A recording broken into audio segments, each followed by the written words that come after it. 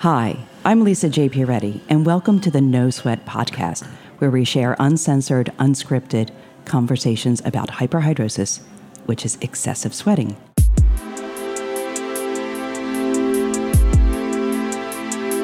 No Sweat Podcasts are brought to you by the International Hyperhidrosis Society, and this episode is made possible thanks to the generous educational grant from Dermira.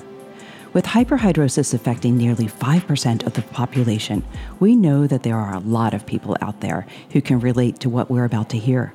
But we also know that the medical condition of extreme, uncontrollable sweating remains misunderstood, underdiagnosed, undertreated, and generally underserved. So we'd love it if you'd share this program with your tribe far and wide. Let's discuss hyperhidrosis in depth and get this condition out in the open. Do you like what you're hearing? Find out more about the International Hyperhidrosis Society and about hyperhidrosis at sweathelp.org. We're the only global nonprofit focused entirely on excessive sweating and all the things that swirl around it, like mental health concerns, economic challenges, functional impairment, limited access to treatments, misunderstanding in the medical field, and so much more. We're sure some of these issues will come up today. First, a little background on who we are, where we've come from, and what we're trying to achieve. Founded in 2003 and led by a voluntary board of directors that includes dermatologists who are leaders in hyperhidrosis research and treatment. Our mission is to help improve the lives of those suffering from excessive sweating by providing reliable, scientifically and medically sound information about the condition itself, its diagnosis, and its treatments, while also supporting hyperhidrosis sufferers, their loved ones, and medical providers in a holistic way. Find out more about us at sweathelp.org. With me today are Dr. Pariser and Dr. Glazer.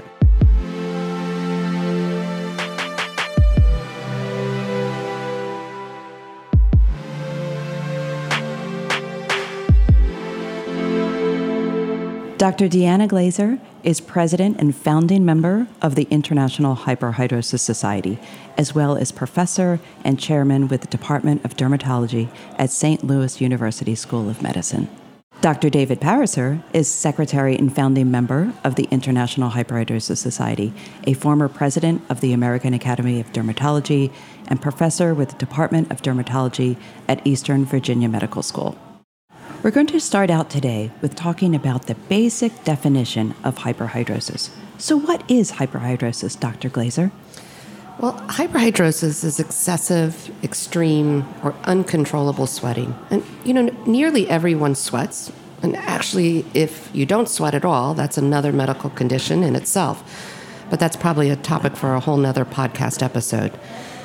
But if you sweat so much that it's negatively impacting your daily life, maybe your self-esteem or social or professional life is being affected, or you need to develop complicated, time-consuming routines and strategies to manage your sweating, you may have hyperhidrosis. The American Academy of Dermatology defines hyperhidrosis as excessive sweating beyond what's necessary for your body to maintain its body temperature. So if we expand on that, hyperhidrosis is a disorder really of uncontrollable, usually extreme, episodic, unexpected sweating that's beyond what's normal or necessary to regulate the temperature or as a reaction to stress. So now's a good time to mention that there are two types of hyperhidrosis, primary and secondary. Dr. Pariser, could you explain a little bit about that so our listeners can understand the difference? Sure. Primary hyperhidrosis is its own distinct medical condition, and it's sweating that's not caused by another medical problem. Secondary hyperhidrosis, on the other hand, is usually a side effect or symptom of another medical condition or sweating due to a side effect of medication. So if your sweating is new or you've never had it checked out, you really need a full medical workup to be sure that your sweating is not due to another condition or due to a medication that you're taking. Of course, never stop any of your medicines that you're taking without consulting your doctor first. But before moving on with hyperhidrosis treatments, you want to be sure that your treatment won't be masking another important symptom of a condition that requires treatment itself. For your good health, don't skip this step. This is actually so important that we'll do a podcast on primary versus secondary hyperhidrosis later. But for now, in this episode, we're talking about primary hyperhidrosis. That's the hyperhidrosis condition itself. Dr. Glaser, let's do a deep dive into primary hyperhidrosis and tell our listeners what it's all about. Well, this type of hyperhidrosis usually occurs in focal areas, certain locations in the body. And the most common body sites are the underarms or axilla, hands, feet, face, scalp, and actually any combination of these areas. But increasingly, what we're finding is that focal hyperhidrosis can happen in many different places. I've had patients who complain of excessive sweating under their breast, in the groin, in the buttocks area, on their back, the back of their legs, behind their knees, and again, any kind of combination of these. Some research of ours in 2016 found that 81% of axillary or underarm hyperhidrosis sufferers indicated that they actually sweat excessively from 3 or more additional focal areas. And this was published recently in the Journal of Dermatologic Surgery. So, Dr. Glaser, how much sweat are we talking about here? Well, according to data that's been published in the Archives of Dermatology, individuals with hyperhidrosis may sweat 4 or 5 times what would be considered average. And I've actually seen patients who sweat many more times than this. And so to try to put this amount into perspective, sometimes we'll have patients sitting in our exam rooms and literally the sweat is dripping from their feet onto the floor, from their hands, making a puddle. You'll see sweat dripping down the chest wall from their underarms such that their pants are wet from their underarm sweating. It's really remarkable when you see someone in the middle of one of these episodes and just how much sweat they can produce. Dr. Pariser, do you want to chime in? You have a story, I'm sure. So we hear many stories from our patients about hyperhidrosis. I could relate about the woman whose hands were so sweaty that she dropped her baby on the floor, a policeman whose hand was so sweaty that he couldn't fire his weapon. I had another patient who had a chance to meet the Vice President of the United States, and after he shake hands, the Vice President took his own hand and wiped it on his pants leg to try to remove the sweat from it. Another woman who had sweaty hands who would always go to a party holding an icy drink in her hand so that it would her hand would be expected to be wet when she would shake someone's hands. Just the stories go on and on.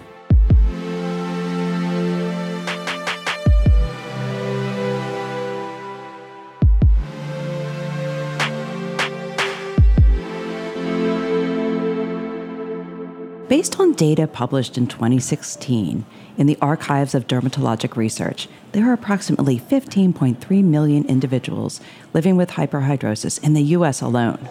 That's 365 million people worldwide, at 4.8% of the population. This same research article also found that 8.8% of people in the U.S. between the ages of 18 and 39 experience hyperhidrosis. That's a lot of people in the so-called prime of their lives, being potentially held back by having to deal with embarrassing and debilitating sweating.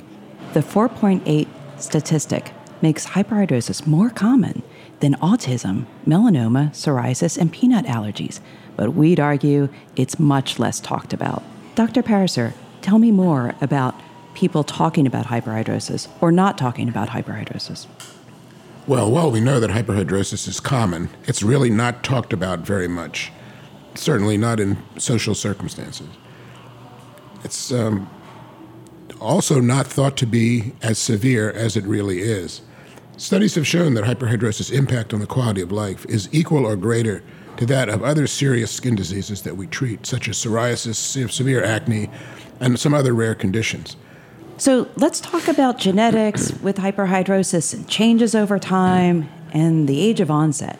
So hyperhidrosis likely has a genetic link, with 2/3 of hyperhidrosis sufferers saying that another one and their family members also has hyperhidrosis. And that's from the Journal of Vascular Surgery. Dr. Glaser, tell me more about what you see in your clinic. Well, what I have found is that hyperhidrosis does not appear to get better over time. It really is a chronic condition that often starts in childhood or during the early teenage, young adulthood years.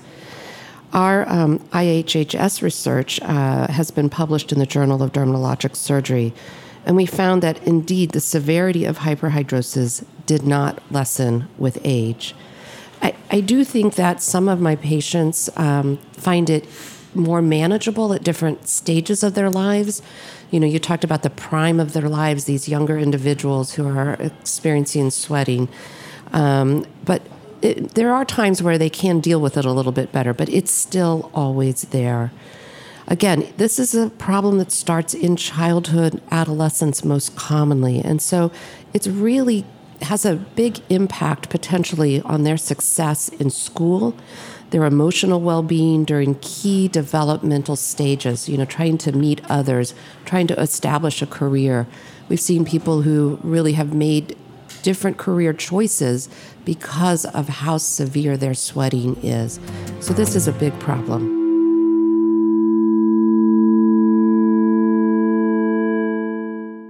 Reported psychosocial ramifications of hyperhidrosis include decreased self-confidence, depression, and anxiety. A 2016 study of more than 2,000 patients found that the prevalence of anxiety and depression was significantly higher in those with hyperhidrosis than those without. Meanwhile, the condition remains underdiagnosed and undertreated. Most sufferers, due to lack of condition awareness, embarrassment, and believe that there are no treatments. Given that belief and other reasons, they delay discussing hyperhidrosis with a healthcare professional for years. In other research, 27% were never diagnosed. We will do later podcasts on the treatments available and on diagnosis, getting help, and all the things that swirl around that. But for now, let's get back to why treatment and diagnosis is important for this condition in the first place.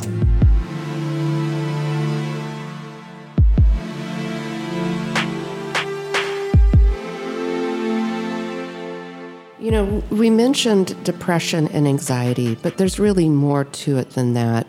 Day-to-day challenges that can affect a person's activities of just daily living. Challenges can be, that they need to change clothes frequently.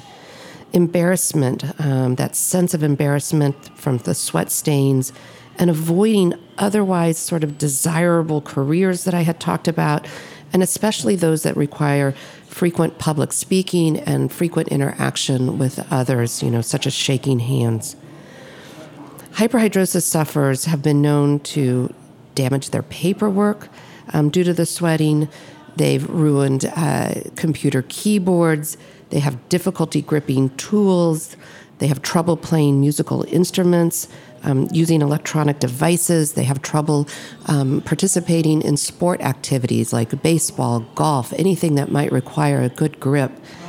And indeed, 80% of hyperhidrosis sufferers say that they are dissatisfied with their abilities at work.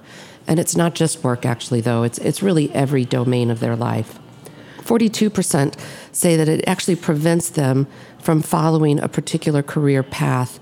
And at least about a third say that they've become frustrated with their daily activities. And also, safety can be an important issue with hyperhidrosis. Patients can drop objects. I mentioned the lady who dropped her baby. I've seen patients who have shorted out their computer keyboards with excessive sweating. And the slips and falls can occur due to excessively sweaty feet, particularly if wearing flip-flops or some kind of foot covering that's smooth and can easily slip. General health consequences exist as well. Research shows that hyperhidrosis sufferers have a 300% greater risk of skin infections. 60% of hyperhidrosis sufferers report a negative impact on their general health. 40% report physical discomfort, and 5% indicate that they have taken antidepressants or anti-anxiety medications specifically due to their sweating. Hyperhidrosis can also be socially debilitating. 75% of those with excessive sweating say that the condition had negative impacts on their social life, on their sense of well-being, and their emotional and mental health. And 35% say that they sacrifice many important things in their life because of the excessive sweating. Most hyperhidrosis sufferers say that they avoid public view, handshakes, and other form of touching. I've had patients who won't hold hands in church because of this. It's interesting, too, David, because there's a lot of economic burdens that are not discussed frequently. And these economic burdens can be an issue for patients with hyperhidrosis. It can stain and destroy their clothing and their shoes, requiring these items to be frequently replaced at their own personal cost. Patients have noted that they spend thousands of dollars trying to dry clean items. They have to purchase new items to replace damaged ones. And you and I both have had patients who tell us that they've had to buy 3 or 4 of the same color shirts, the exact same, so that they can change them throughout the day so no one else will know that they've sweated or pitted through their apparel. And this is even before we discuss the economic burden of treatment and out-of-pocket costs that are related to treatment.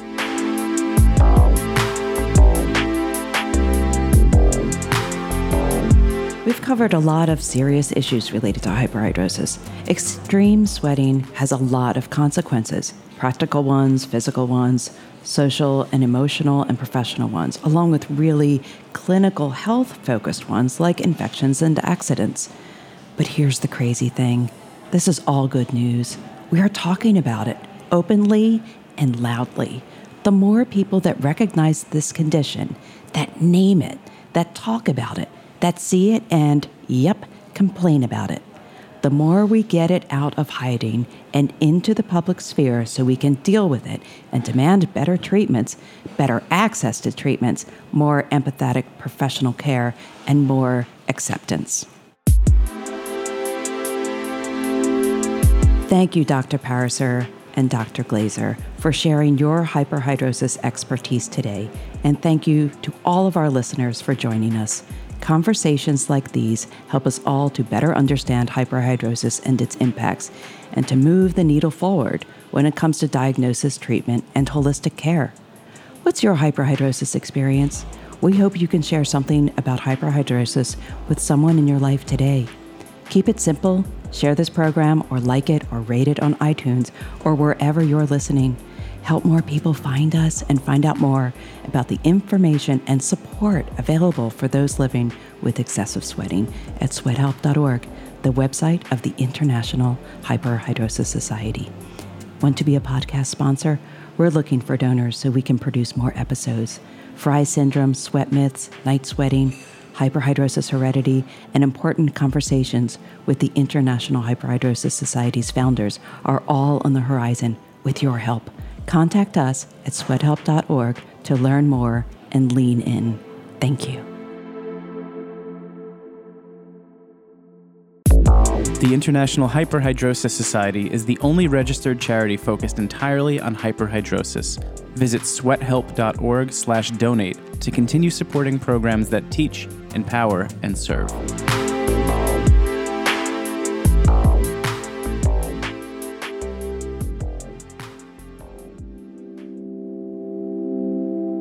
Our No Sweat podcasts are championed by Lisa J. Peretti and recorded live at Full Service Radio in Washington, D.C. We are so grateful for Jack Inslee's artistic production, Angela Ballard's editorial guidance, Marilyn Perez's project management, Christine Fleckenstein's attention to every detail, and Albert Ganz's design and illustration. Thank you to our guests and listeners who joined the conversation.